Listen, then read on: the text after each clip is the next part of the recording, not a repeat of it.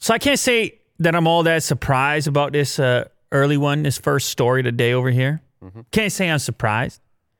Many had speculated leading up to the release of the iPhone 12 that there would be some compromises. I mean, there always is, right? You're trying to make a smartphone. You got to do some things. You got to make some choices. You got to, there's some selections. You say, I got to be this thin. I want to be this tight. I want to have this chip. I want to have this screen size. How much are you willing to give up? Well, that's the question. That's the question every time, isn't it? And, previously, Apple had always put a huge emphasis on thinness and lightness and kind of really compact, something you put in your hand and right away, like, oh, all right, I like that. That's kind of was a big focus. The appeal, the initial, visceral reaction that you would have to holding one of these things. And people had complained in the past about battery life, for example, and having smaller battery figures than some of the competition. And then the iPhone 11 happened. And when the iPhone 11 happened, they took battery real serious. And they set the bar quite high for themselves.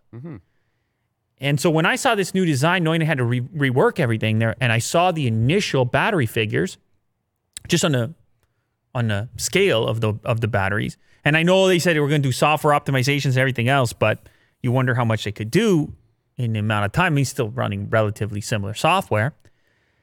And so the speculation started to emerge that maybe we take a bit of a step back on battery life when it comes to the iPhone 12 in exchange for this new design and this very sort of slim appeal. And we have some of the initial tests they're in now. We have Tom's Guide coming through with the iPhone 12 battery life results. And they stack it up against some heavy hitters, not just the previous generation iPhone 11, 11 Pro, but also the Galaxy S20 5G at both screen refresh rates, the S20 Plus 5G, the OnePlus 8T 5G, and the Google Pixel 5. And each time with those Android devices, they did it at 60 hertz and the higher refresh for the Pixel 5 that brings it up to 90 hertz, and for the others up to 120 hertz. And within this test, here's a sort of what they put the phone through. They surfed the web continuously at 150 nits of screen brightness, launching a new site every 30 seconds until the battery was completely drained. And for the iPhone 12 and 12 Pro, they ran the test over 5G and 4G in order to determine how much of that extra drain was going to come via 5G. Now, it's important to note, Will, as we glance at these numbers, 5G, it's a new thing for Apple. They haven't, right? They don't have that 5G product. So is there a chance that over time, maybe, I don't know, software updates, optimizations? I don't know. Is there a chance this could improve? Maybe. I'm just going to put that out there. A quick little disclaimer because it's very fresh, but it doesn't look that great right now. I'm going to be honest with you. We took a step back from a 3110 milliamp hour battery in the iPhone 11 to a 2815 milliamp hour battery in the iPhone 12. And the iPhone 11, it beat the iPhone 12 even in 4G performance. You can see the iPhone 11 there, it gave you 11 hours and 16 minutes of battery life in that test that I referenced, browsing the web, doing basic stuff. The iPhone 12, on the other hand, if you're running it in 5G, it's only going to give you 8 hours, 25 minutes. And in 4G, 10 hours and 23 minutes. So actually, it took a step back in each direction. Now, do you think it will be the same if the iPhone 12 has a bigger battery? It's slightly smaller. Yeah, so what is it, like 300 milliamp hours smaller? Yeah. Yeah. Yeah, I mean, because if you look at the if you look at the 4G comparison, it's only, what is it, like 45 minutes difference? Yeah. Yeah. So, but here's the thing, Will, you go to 5G and then the expectation is for the average user, they love the upgrade. They say, okay, we're going to get faster, but they also might be assuming that they should expect similar battery life. Yes. As you know, these batteries degrade over time and these numbers, I mean, the discrepancy gets amplified. And so one way that other manufacturers on the Android side have mitigated this 5G battery drain is by putting enormous batteries. Yeah. So, for example, let's go down to the OnePlus 8T, pulling in 10 hours and 49 minutes on 5G with a 4,500 milliamp hour battery. You see, that's how you got to get it done, especially when you don't have the same integration or potential for optimization that Apple does hardware software. So you just got to slam a giant battery at it. And I mean, if we're talking about the S20 Plus, it's the same story: 10 hours 31 minutes, 8 hours 55. Of course, once again, that's 5G 4G. Oh no, actually, in this case, it's not 5G 4G. It's 60 hertz, 120 hertz. All the tests are in 5G on the Android devices. That's important to note. So of course they get better on 60 hertz than they do on 120. So those are 5G numbers. So let me just Could you do that? if you don't mind. If you don't mind. Essentially what we're talking about here is that a Galaxy S20 is going to give you an hour more of battery life at 60 hertz and comparable battery life at 120 hertz. A OnePlus 8T 5G is going to give you more than 2 hours better of battery life at 60 hertz running the same 5G. And it's going to give you an hour and a half better battery life at 120 hertz. So you see where I'm going here? Yeah. It's not a great battery performer for Apple for the iPhone 12 or 12 Pro. 12 Pro gives you a little bit better. It gives you about a half hour on the 5G setting there, but you're still at 9 hours for 5G performance, as opposed to almost 11 hours on the OnePlus 8T. I don't know how much this matters. We're talking about a couple of hours, but as I said to you, Will, over time as these things degrade, it becomes more of an issue, battery life, depending how long you're going to hold on to the thing for. So you want to come out the gate with the best possible status. Yep. And certainly when you're paying a flagship price. Now, it's important to say, though, that some of those phones are bulkier than this new iPhone. And so some people may prefer, they may say, look, I understand I'm taking a dip in the battery because I got this super slim and trim thing. It feels like a piece of jewelry in my pocket. I'm very happy about that. Yeah. And so those people, they got a point too. It's what is the right amount? How much time is enough time? How important is battery life to you? But nonetheless, these types of reports are useful for people so they can at least say to themselves, hey, if battery is that important, I can take this into consideration. Right.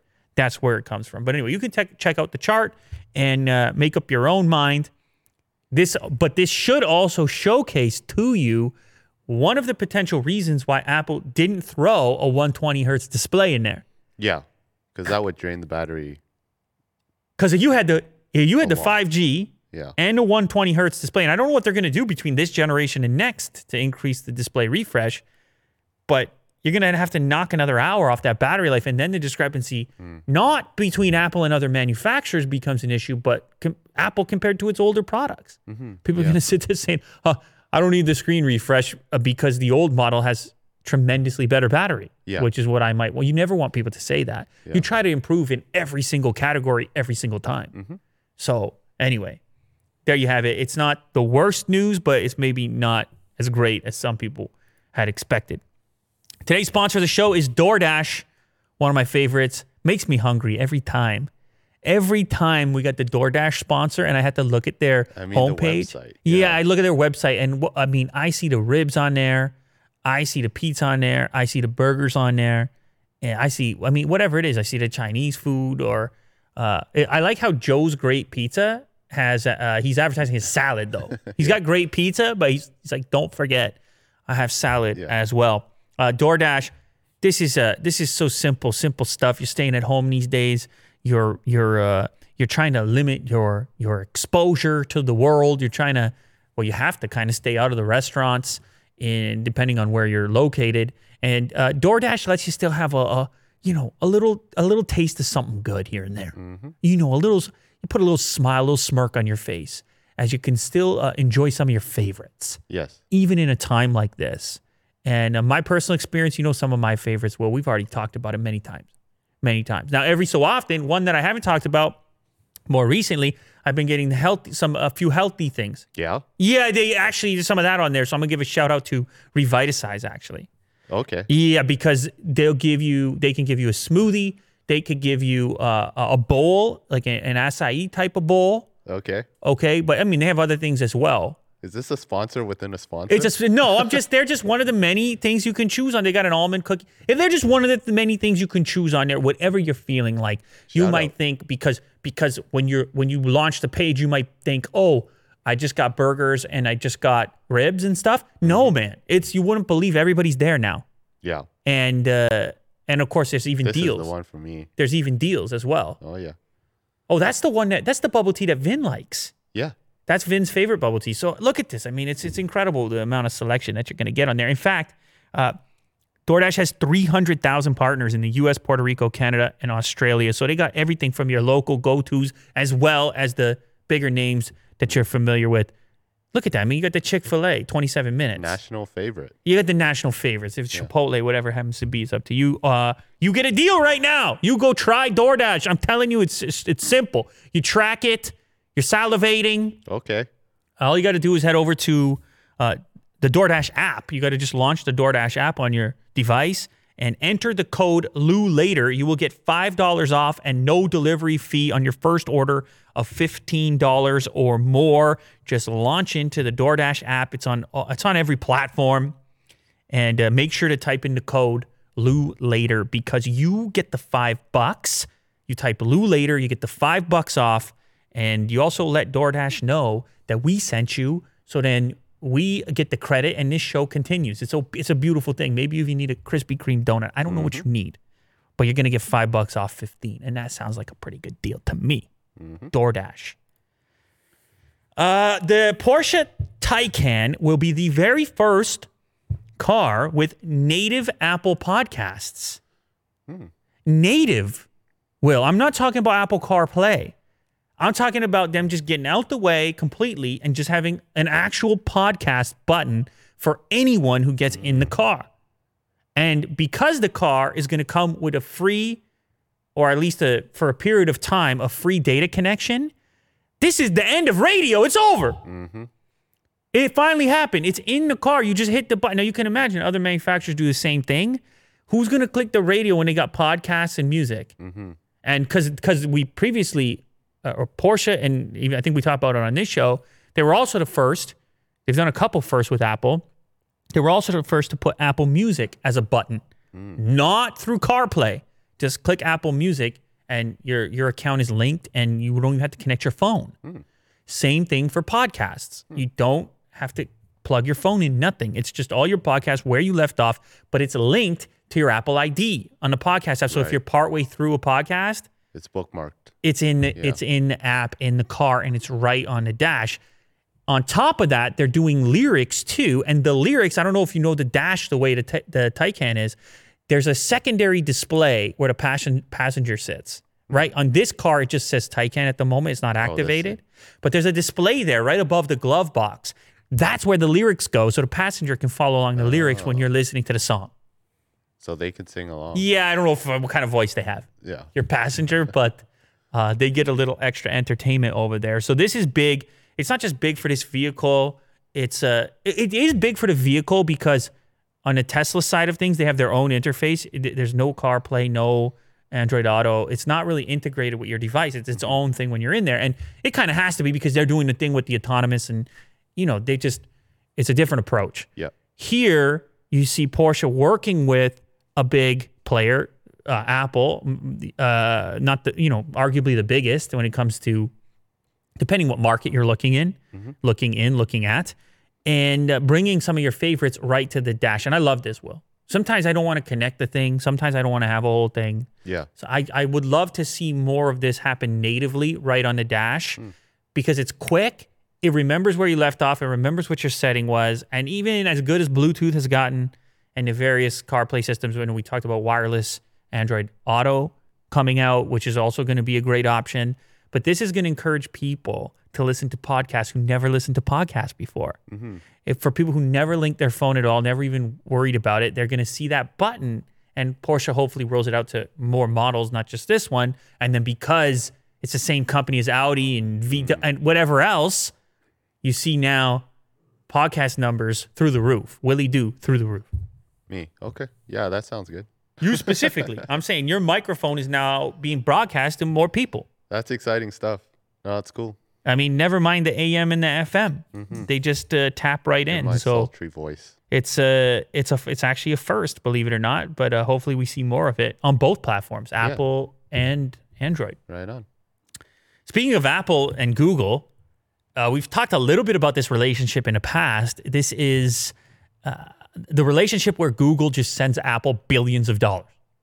It's that relationship. I don't know if you remember, but yeah, those kinds. Yeah, they do this in order to secure the default search, the ownership over the default search when you launch the Safari web browser on your iPhone.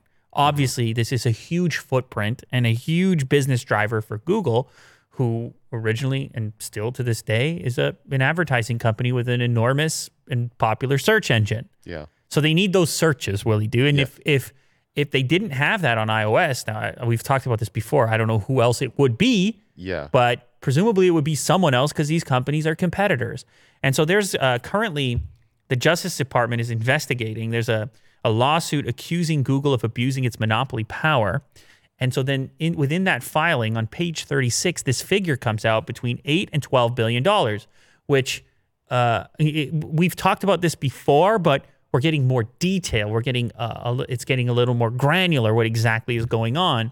And so this $8 to $12 billion, sometimes when you're talking about these big companies, the numbers get lost. Like 8 to 12 billion. Is that a lot? I don't, trillions? I mean, what? You can't, they're so big, the numbers. There's nothing to compare it to. Exactly. So here's the best relationship, I think, in order to try to quantify the magnitude of this relationship. That number, 8 to 12 billion, accounts for up to 1/5 of Apple's worldwide income. 1/5! 1/5 of their income. Income, not profits. Right. That's a key. That's a key.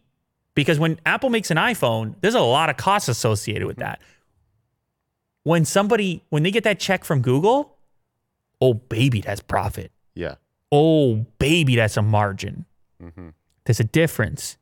This is huge. That is a huge amount of money yearly. Isn't it? Let's be honest here. But what's weird about it is they say 1/5, but then they say that the worldwide income is 260 billion. And then the number is the guess is between 8 to 12 billion. So 1/5 of 260 billion is a lot more than 8 billion. So we got to be wondering about these numbers that are coming on, just how big this is. But as the things continue to get uncovered here, I think we can imagine that this is a very substantial percentage of Apple's revenue in order for them to think it's worthwhile to do it. That part we have for sure. If it is 1/5, my goodness, that is an enormous, that's impossible for Apple to say no to. Yeah. No wonder they keep saying yes. Yeah. Up until this point. They uninstalled. You used to have YouTube by default on your iPhone. We took it out the box. They got rid of that. They said, see, this could happen to Google as well. Yeah. We could put Bing here. Bing. That would be equally problematic. I guess could they do their own search engine? They're trying with Siri to do an assistant. Maybe they could do their own search engine. They're doing maps. Yeah. Right? It's a slow process. Presumably at some point, they got to pull off the Band-Aid, stop taking tens of billions of dollars from Google and just do their own search engine, I guess. And we've talked about that. I think we did a clip. Yeah. Apple building its own search engine. There's probably some more details in there. You can go look for it. But anyways, this is a very aggressive move, and it certainly leaves no room for any other. Google commands 80% of the global search traffic currently. They're by default on every Android phone, and then they pay tens of billions to be on every iPhone. Yeah. What's left over here? So anyway, that's the claim. But one of the problems I have with this investigation on the monopolistic practices is, and we've talked about this before, is like who takes their spot. We really have a problem figuring out who that is in the absence of Apple doing it themselves. Yeah, if they build their own, is it worth the 8 billion or 12 billion that Google gives them? Exactly. Right? Because they never wanted to be an ad company either, so they would just have to do it without generating fresh revenue from it. Yeah, and it's going to take time. Absolutely. Anyway. Atari, you remember Atari? No, you don't, because it was even before you, Will. That was the OG It was the OG game console. Yes. Oh, you do remember Of it? course. Okay, Yeah. easy, man. I mean, yeah, you're right. It's before my time. Like, you but, didn't have one, did they you? were OG. No. Yeah, it was just before. We were more. Well, I had something called Intellivision at one point, but it was Okay. actually a hand-me-down from my parents who just had it in a box somewhere. I was like, "What's this?" And they're like, "Try it out." It was around the same era. Was this 83? Something like that. Mm-hmm. But really, the first console that we got real excited about was the original Nintendo Entertainment System. Yes. Probably you too. Yep. You had that as well. Yeah. So, but anyway, prior to this, Atari, and we were just talking about Apple. Atari played a role. If you watch any of those biographic films about Steve Jobs, Atari was right there at the forefront of the whole technological situation going on in Silicon Valley at the time. Yeah. He used to work at Atari. Exactly. For a little bit. And the games and everything was kicking off. And in a weird way, Atari was kind of the first computer system people put in their house. Mm-hmm. It was a gaming system, but guys were doing other stuff with it back then. And they kind of had a jump. But of course, things didn't work out as expected. However, they're trying to make a comeback here, and they have a really interesting approach. So they're putting out this game console to compete against the current generation of game consoles. It's styled in a retro way as kind of an homage to the original.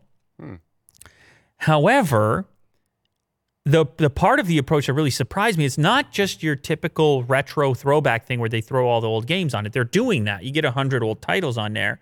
But then they just made it like a relatively powerful PC. So it's got an AMD Ryzen CPU, an AMD Radeon GPU, 8 gigs of RAM, which is expandable, user expandable, and it can pump games at 4K HDR. Oh, wow. What? It's also got USB 3, HDMI, and an Ethernet port for wired connections, Wi-Fi, and Bluetooth wireless connectivity. It has a classic style controller, like a joystick style controller, but then it also has a more modern controller like you would use with Xbox or PlayStation. And it comes preloaded with a Linux-based operating system, but it has a dedicated PC mode where you can install a secondary operating system like Windows and use it as a full-out computer. So it's kind of like a gaming PC from the couch that just so happens to be Atari branded and have the retro styling. Yeah, it looks really nice. It's kind of cool. Oh. Yeah. So it surprised me what they were able to pack into such a small form factor. And look, it's not going to be cheap. It's $389, which, as you know, I mean, that's not too far off from the upcoming game consoles from the big players. But it's also a gaming PC. But it's also a PC. Yeah. So It's a nice little package there. it's kind of interesting. Now, on top of that, within the Atari VCS operating system, which is powered by Linux, they're going to have video streaming apps, music players, web browsers, and various other applications as well. So it's kind of like a multimedia. It's like I remember in the old days, I would be building these home theater PCs. It's kind of like a home theater PC, Yeah. which also happens to play some classics. Yeah. And have that It's like styling. right beside your TV, and you're on the couch just playing. Might be a time. I don't know. It comes in black walnut, onyx black, and carbon gold. And that should be coming out shortly to compete against those other consoles. I don't know how much it competes head to head, but it's an interesting. Can they revive the brand? We shall see. You remember this rollable OLED TV? Willie do that. LG showed off. It was actually years ago now. They showed that off, I believe, at CES 2019. Imagine that. Yeah. CES 2019. And the whole this was one of the first commercial products shown off that was going to be for sale that showcased what OLED was really capable of prior to the folding phones and things like that. But it never came out. It never hit the market all that quickly. You can show, maybe hopefully there's a video clip that you can show, a quick video clip. This thing takes a 65-inch TV and rolls it into a spindle. However, when it's completely extracted from the base, it looks perfect like a TV. Here's a nice quick little clip. I mean, it looks like nothing. It looks like a piece of furniture Yeah. when it's turned off, and you turn it on. and this thing rolls up. Now, imagine in a modern atmosphere, a modern environment, Does it ever roll up? where you're going to blow people's minds. It's actually pretty quick, too. It's not bad. And then you put it away when it's not in use, and it just rolls down. Look at this, how it turns on. I mean, that's a statement, Willie Do. You have some visitors over, some guests. They're looking around. They're like, yeah, well, you know, nice room, but where's the TV? And you hit the button. Yeah, you have a moment, don't you?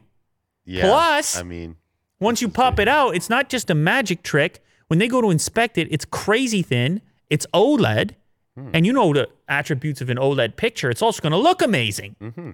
So you're the guy at that moment. Anyway, 65-inch rollable. It's actually available. You're actually going to buy the thing now. Finally, it has a price. And people were speculating that back then that it could be as much as $60,000 US because it is such innovative, unusual tech. However, the price is even higher than that. Yeah. 87 G's. Yeah. $87,000. Is it worth it for you to make your statement, Willie Do? Is this a sound system as well at the bottom? Yeah, part? it's going to have a sound system. I mean, that's impressive. All right, you're paying. Sure. You're I'll get paying two. 87. Why You're gonna not? blow some minds, Willie Do. Believe it or not, I think we're actually gonna do an unboxing video on this thing fairly soon. So we'll check it out in person. But how about that for a price tag? The $87,000 rollable TV. I don't know if you heard this one. Apparently, Trump's Twitter account was hacked last week, and the Dutch researcher who hacked him just guessed his password. No fancy tactics. Apparently, it was the fourth try. And you want to know what the password was? It was MAGA 2020 ! Oh, wow. Well, that's what he says. Now, for the record, Twitter says this never happened. Twitter says, nah, we got tons of security measures. You never did this. This guy obviously is stating otherwise. He says that after he had hacked and been in there, he tried to warn people, I think including maybe the FBI, and then shortly after, 2-stage was turned on and he was kicked out. So he thinks Twitter's, I guess, just trying to cover it up. Like, we're not that susceptible because they had the bad hack news prior to that. So maybe this, I don't know, because apparently they were supposed to have all these extra measures. The crazy part here is apparently this guy claims to have guessed the password back in 2016 as well. At that point, the password was "you're fired," which was from The Apprentice show in 2016. So he claims he's just so good that he can keep guessing Trump's password. But I don't know. I don't know where I stand on this story because I do also find it hard to believe that there wouldn't be 2-stage on it. Like by default, like I wouldn't be surprised. Yeah. I can't imagine Jack Dorsey and everybody at Twitter letting Trump's account not have 2-stage on it. Mm-hmm. That just doesn't make any sense. Yeah, well, maybe Trump has too many phones and then he has to log in and then it's just... He's mad really at the 2-stage? Yeah. I would think it would be a non-negotiable 2-stage. The level of influence and the profile of the account. Yeah. Even if it's a back-end 2-stage where somebody at Twitter has to type it in and verify because they would know, oh, yeah, Trump's not in Amsterdam right now. Yeah. I don't know. But anyway, this guy claims that the CIA reached out to him and thanked him, apparently. Let's see what it says. So he tries to warn others. Trump's campaign team, he tried to warn Trump's family. He sent messages via Twitter asking if someone will call to Trump's attention the fact that his Twitter account is not safe. He tagged the CIA, the White House, the FBI, Twitter themselves, and got no response. A day later, he noticed that 2-step verification had been activated on Trump's account. And at some point, the CIA apparently reached out to him, at which point they thanked him for bringing this security issue to their attention. So, I don't know. You can believe whatever you want.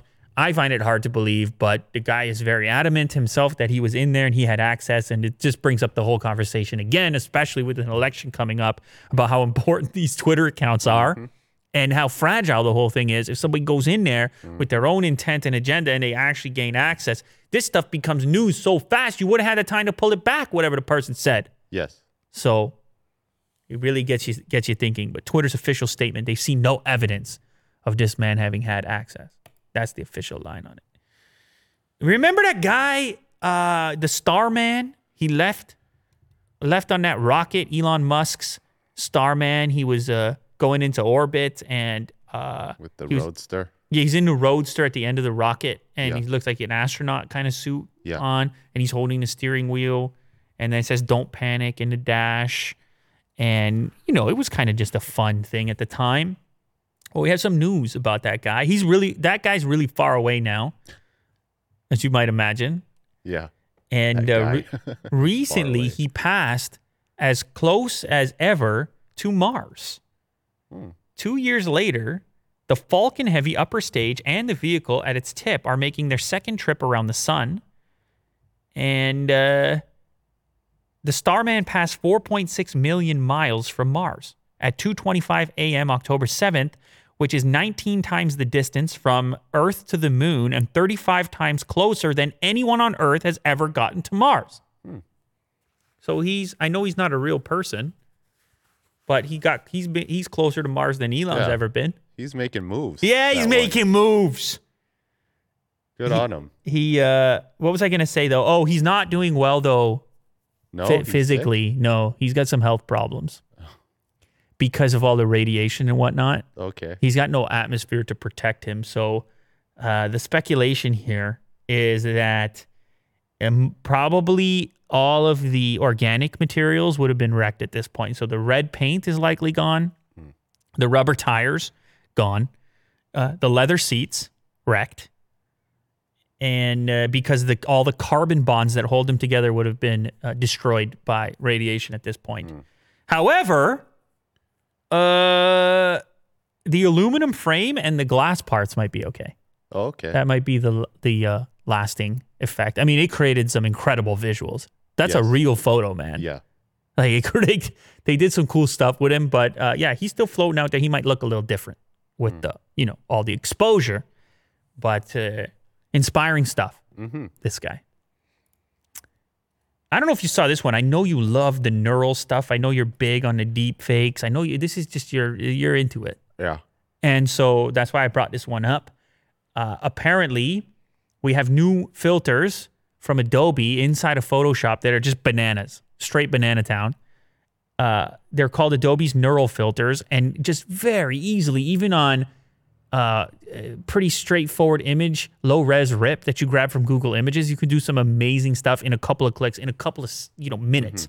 No crazy running it through these intensive processes, but just in real time within the app, you can do, well, for example, what this guy did here, he took 40 years off of Joe Biden real quick. Yeah. As you can tell. I don't know if you think it's convincing or what. I mean, it does. It doesn't really look like Biden, but it looks like a younger version. It if looks like was a younger CG. version. Well, so this guy showing off, this is via Petapixel. He took a portrait of Biden at 77 years old, and he used Adobe Photoshop's neural filters, which he moved the age and hair sliders. That's the sliders you got inside of Photoshop. Yeah, fully customizable. Crazy. Just age slider. Yeah. Amazing. Now, this was first shown off with the baby that was looking the wrong way. And then they just shifted the eyes, and you Yeah, were like, whoa. Well, this one, it was age and hair sliders, removed skin blemishes, wrinkles, and increased the density of hair, which is what you would do. And then the image is sent to the cloud for processing. And in about 2 minutes, it spits out the 40-year younger version of Joe Biden. So it's not quite to the level of deepfakes, but the process of deepfakes, obviously tremendously more resource intensive for the time being. This, on the other hand, accessible to anyone quickly to be able to go in there and really, shift reality ever so slightly. We've seen the automated versions of this, right, on smartphones with the selfie filters and things and the smoothing and stuff, but this takes it to another level. For sure, yeah. I mean, with photos, retouching and everything, I mean, it could be just one click and then you're good. One click. Photographies will be happy. You set up your whole script, one click, Photographers. ta ta ta ta ta ta ta, boom, Yeah. lovely. What age is anyone in the future? Whatever age they want to be. Instagram. Incredible. Everyone's young. What are you really looking at? What are you really seeing? If these get good enough, man. I heard You know what's crazy? Oh, Can I okay. just say something Yeah. just before you say that? Is if you are a celebrity and your image is a real valuable thing to you, could you imagine a future in which you never leave? You're never seen in public, because then your image is some sort of merging. It's some sort of neural hybrid of what you actually are at the moment and the fabrication of what AI thinks you should look like. Uh-huh. So you can't leave because the impression people have of you, people are interchanging your Instagram appearance with reality. Mm-hmm. That becomes that's your broadcast. Yeah. And then going out would spoil it, because then you have regular images and people would be like, no, this person's old. Yeah. But you, with this kind of stuff, if it's good enough, if you have a team or if you could do it in one click or whatever, Yeah. I mean, that's the future, right? you can never show people the actual you, because Yeah, you'll be wearing a mask every time you go out. right. Yeah. What is that? But then what is what? What is what at that point? Yeah. Because then everybody's doing it. It's like a hybrid avatar. Yeah. Social media is just I mean, it already is, but then it's a more advanced hybrid avatar, which is a worked up version of you, which can be anything at any time. However, it probably would never be the real you. Anything but that. Yeah. That's scary. Wow. This next one is going to require some little bit of Google Maps magic from you. Okay. So this caught my attention because Apple, well, okay, first up, Apple is closing. How dare you? Apple is Watching us. closing, yeah, watching us for sure. And they're closing a store in Minneapolis, which is, it's not the biggest deal. I was curious because Apple usually goes into the really affluent areas for the retail. You're not going to find Apple in a rundown location for the most part. So when they close down a store, you're curious if there's a reason, if they're opening another store, if it's a temporary thing. They just don't do it that often because there's usually not much reason to. Well, this store in uptown Minneapolis is just closing for good. They're not moving it. They're just done with it.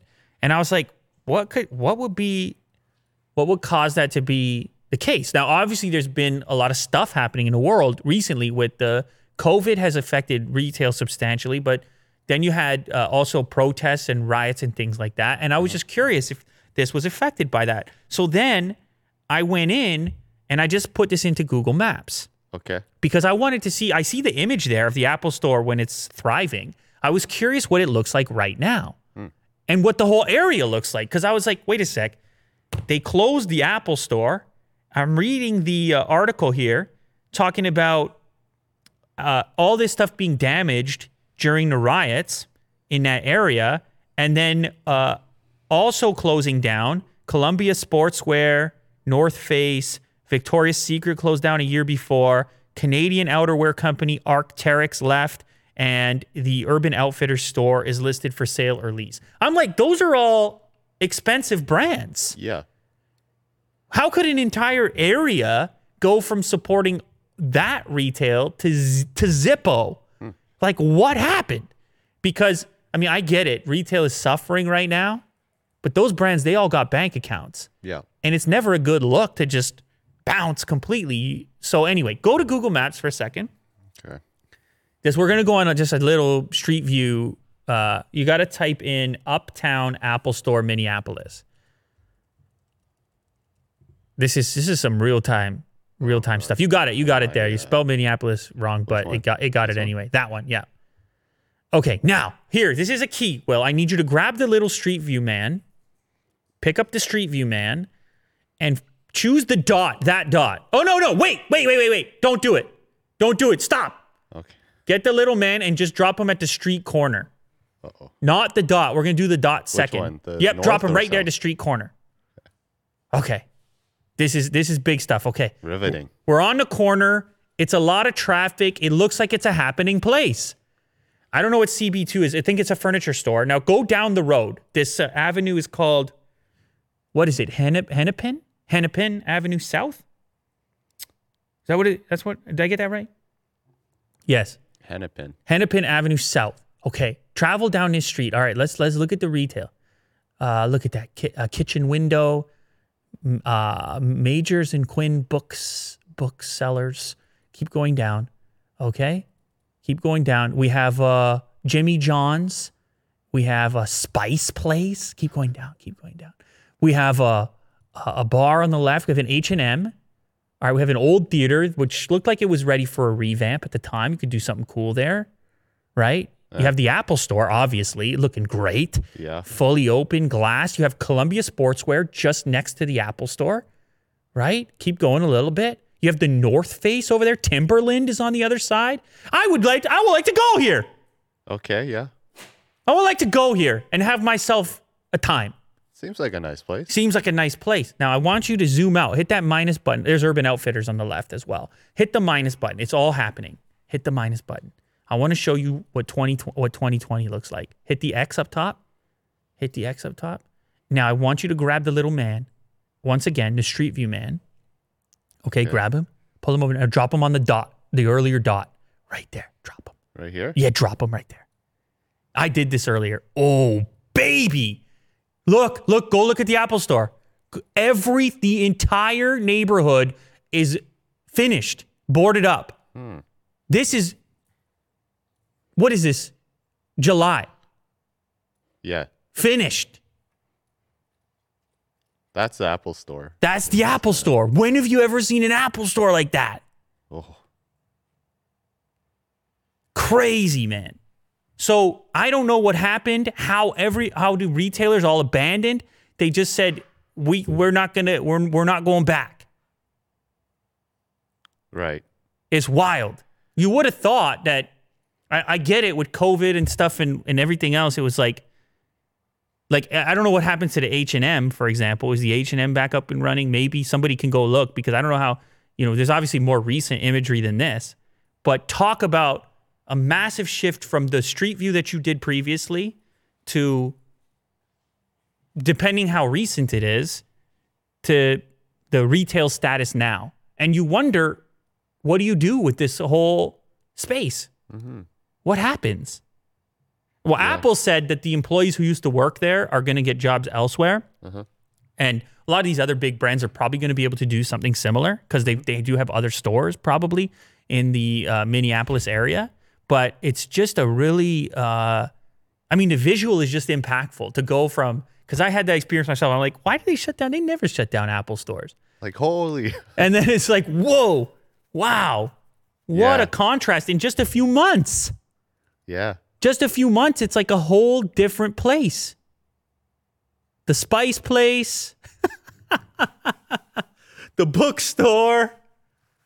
Yeah, it's all boarded up. It's wild, man. It's crazy. Anyway, so yeah, that Apple Store decided to shut down for good. And I should also note, it's listed here within the article. Apparently, the closure of that Apple Store was already in the plans prior to the pandemic. So I guess that area had already been hurting, and then that everything just amplified it and made it and expedited the process by the looks of it.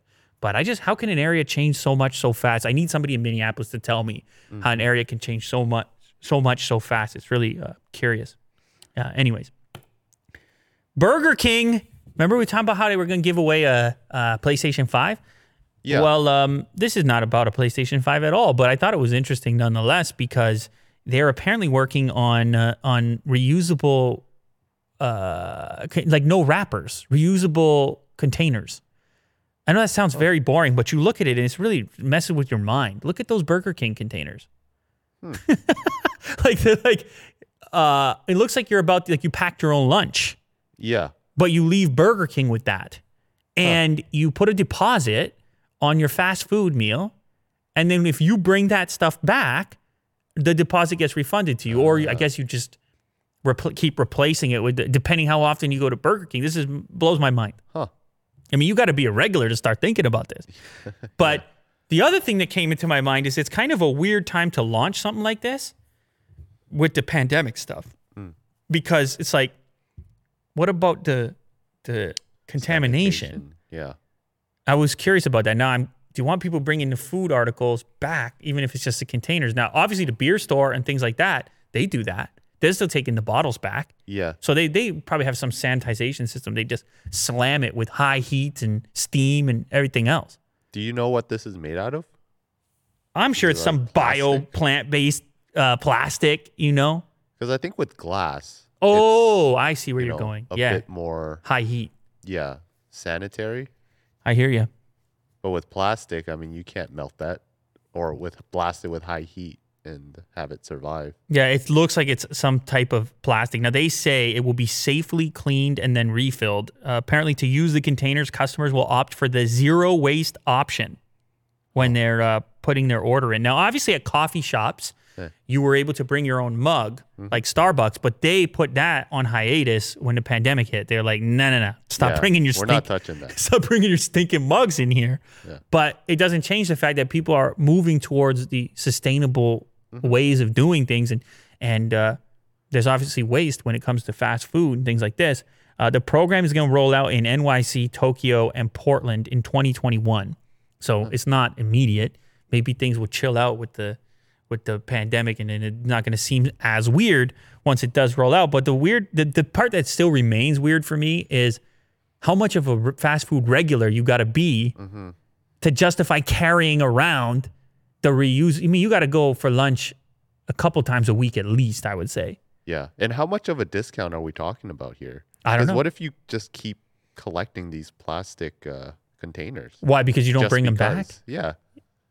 Oh, God. Well, then the whole thing's out the window. Like because if the discount is like I don't know, like 50 cents or something. Right. Is it worth it for them to just bring like these containers back? Dude, I don't even bring back my beer bottles or beer cans. Like I just put them into recycling. Yeah. So, but it's a tough one. Yeah. That's a tough one. I know. See, with beer cans and bottles, they recycle well as well because you have the aluminum and the glass. But you're right, it's another plastic product, so it's a bit hit and miss. I think if you're going to pick it up, you really got to be committed that you're going to bring it back. Yeah. Never mind the money, but also from an environmental standpoint, if you're like, yeah, zero waste, and then you throw that out, that's way worse than the flimsy paper. Yeah. So you got to be real committed to the environmental situation. Would you use this though? No, because I don't go to fast food. Fast food for me would be once in a while. What if you had no choice? Would you just like, okay, fine, I'll take it? What do you mean? Like we're out of the regular wrapper? Yeah, we have this box instead. No, I would throw. I doubt it. I got so many containers already at my house. I mean, like, would you eat from it, knowing that? It's from a recycled? Sanitation? Oh, I'm sure they'll figure out the. It would be a nightmare. They'd be sued if somebody got sick from that. Would you be the first one? That's right. I'm on the front of the line. All right, last one here. Apparently, Adidas is reportedly selling Reebok. They bought Reebok all the way back, I think, 2005 for $3.8 billion. Since then, the brand it's been tough, man. The brand has been losing money. They don't know what to do with the brand. Oh. They try to get into the, the CrossFit market. They were like, we're going to be the CrossFit brand. And I think they had some level of success with that. But how is CrossFit doing right now? There's a lot of struggles right now for a number of reasons. I mean, they have the UFC, right? They did the UFC thing, but they took so much heat with the UFC. Like, how many jerseys did they sell? I mean, did it really? Yeah. It was tough because Adidas, they didn't want to dip into their thing. They had the Ultra Boost going on, and they were just killing the game in all kinds of areas. And how much do you let Reebok into that versus force that brand to carve out its own thing? Well, anyway, there's been problems, and apparently a lot of investors and board members and whoever else have been trying to get Adidas to just get rid of Reebok, cut its losses. Reebok revenues were down 42%. In the U.S. market in the midst of the coronavirus pandemic. So way down. And you remember, you and I were talking how Nike actually did okay in a pandemic. Nike was online. The online, they were able to shift people to the online. Yeah. And they were okay in China and all the rest of it. Yeah. And, well, China kind of got over the pandemic stuff before everyone else, so that may have helped as well. But Nike they were okay. They're like, all right, pandemic, we'll figure it out. We'll do it online. Reebok apparently not so much. So investors have been demanding as early as 2017, making demands that Reebok get rid of, or that Adidas get rid of Reebok. Some of the potential suitors for the brand, China's Anta Sports and the VF Corporation, which is the Timberland, Vans, North Face brand. North Face showing up twice on the show today with the store shut down, and now over here is a potential, well, they're not the flagship brand, I guess. Or maybe they would. What do you think is the biggest brand, Timberland, Vans, or the North Face? Vans. Out of those three, maybe Vans. Vans. Maybe Vans. Maybe that's why it's the VF Corporation. Yeah. Anyways, so those are a couple brands where the Reebok brand can go potentially live under, but Adidas has not officially responded to this. They have not said that for certain this is what's going to happen. But what can I say? I don't know. It would be unfortunate. I have memories of the Reebok brand. Reebok was cool at one moment. Reebok had the Iverson shoes, right? Weren't Allen Iverson's shoes Reebok? Plus, they had the one classic there. Yeah. Actually, perfect timing because Vin had these shoes and he just walked in the studio. Wait, you didn't have those ones. No. Wait, he had ones that had a zipper on the front. See if you can find, or maybe, didn't it? Yes. Is that a Reebok shoe though? Or yeah, Reebok signature. He had that shoe right there. But maybe it was blue, not black. Anyway, point being, they had a few athletes. They had a few interesting designs over the years, a few futuristic different designs going on. Of course, they had the pump. Don't forget the pump. Oh, yeah. Classic. The pump was huge. So anyway, here's to hoping they find a home and they don't just evaporate completely. But they're going to need some type of resurgence, some new identity here because it hasn't been working out under the Adidas heading, at least for the time being. It's causing problems for everyone. So apparently they're looking to sell, but that's just a report for the time being.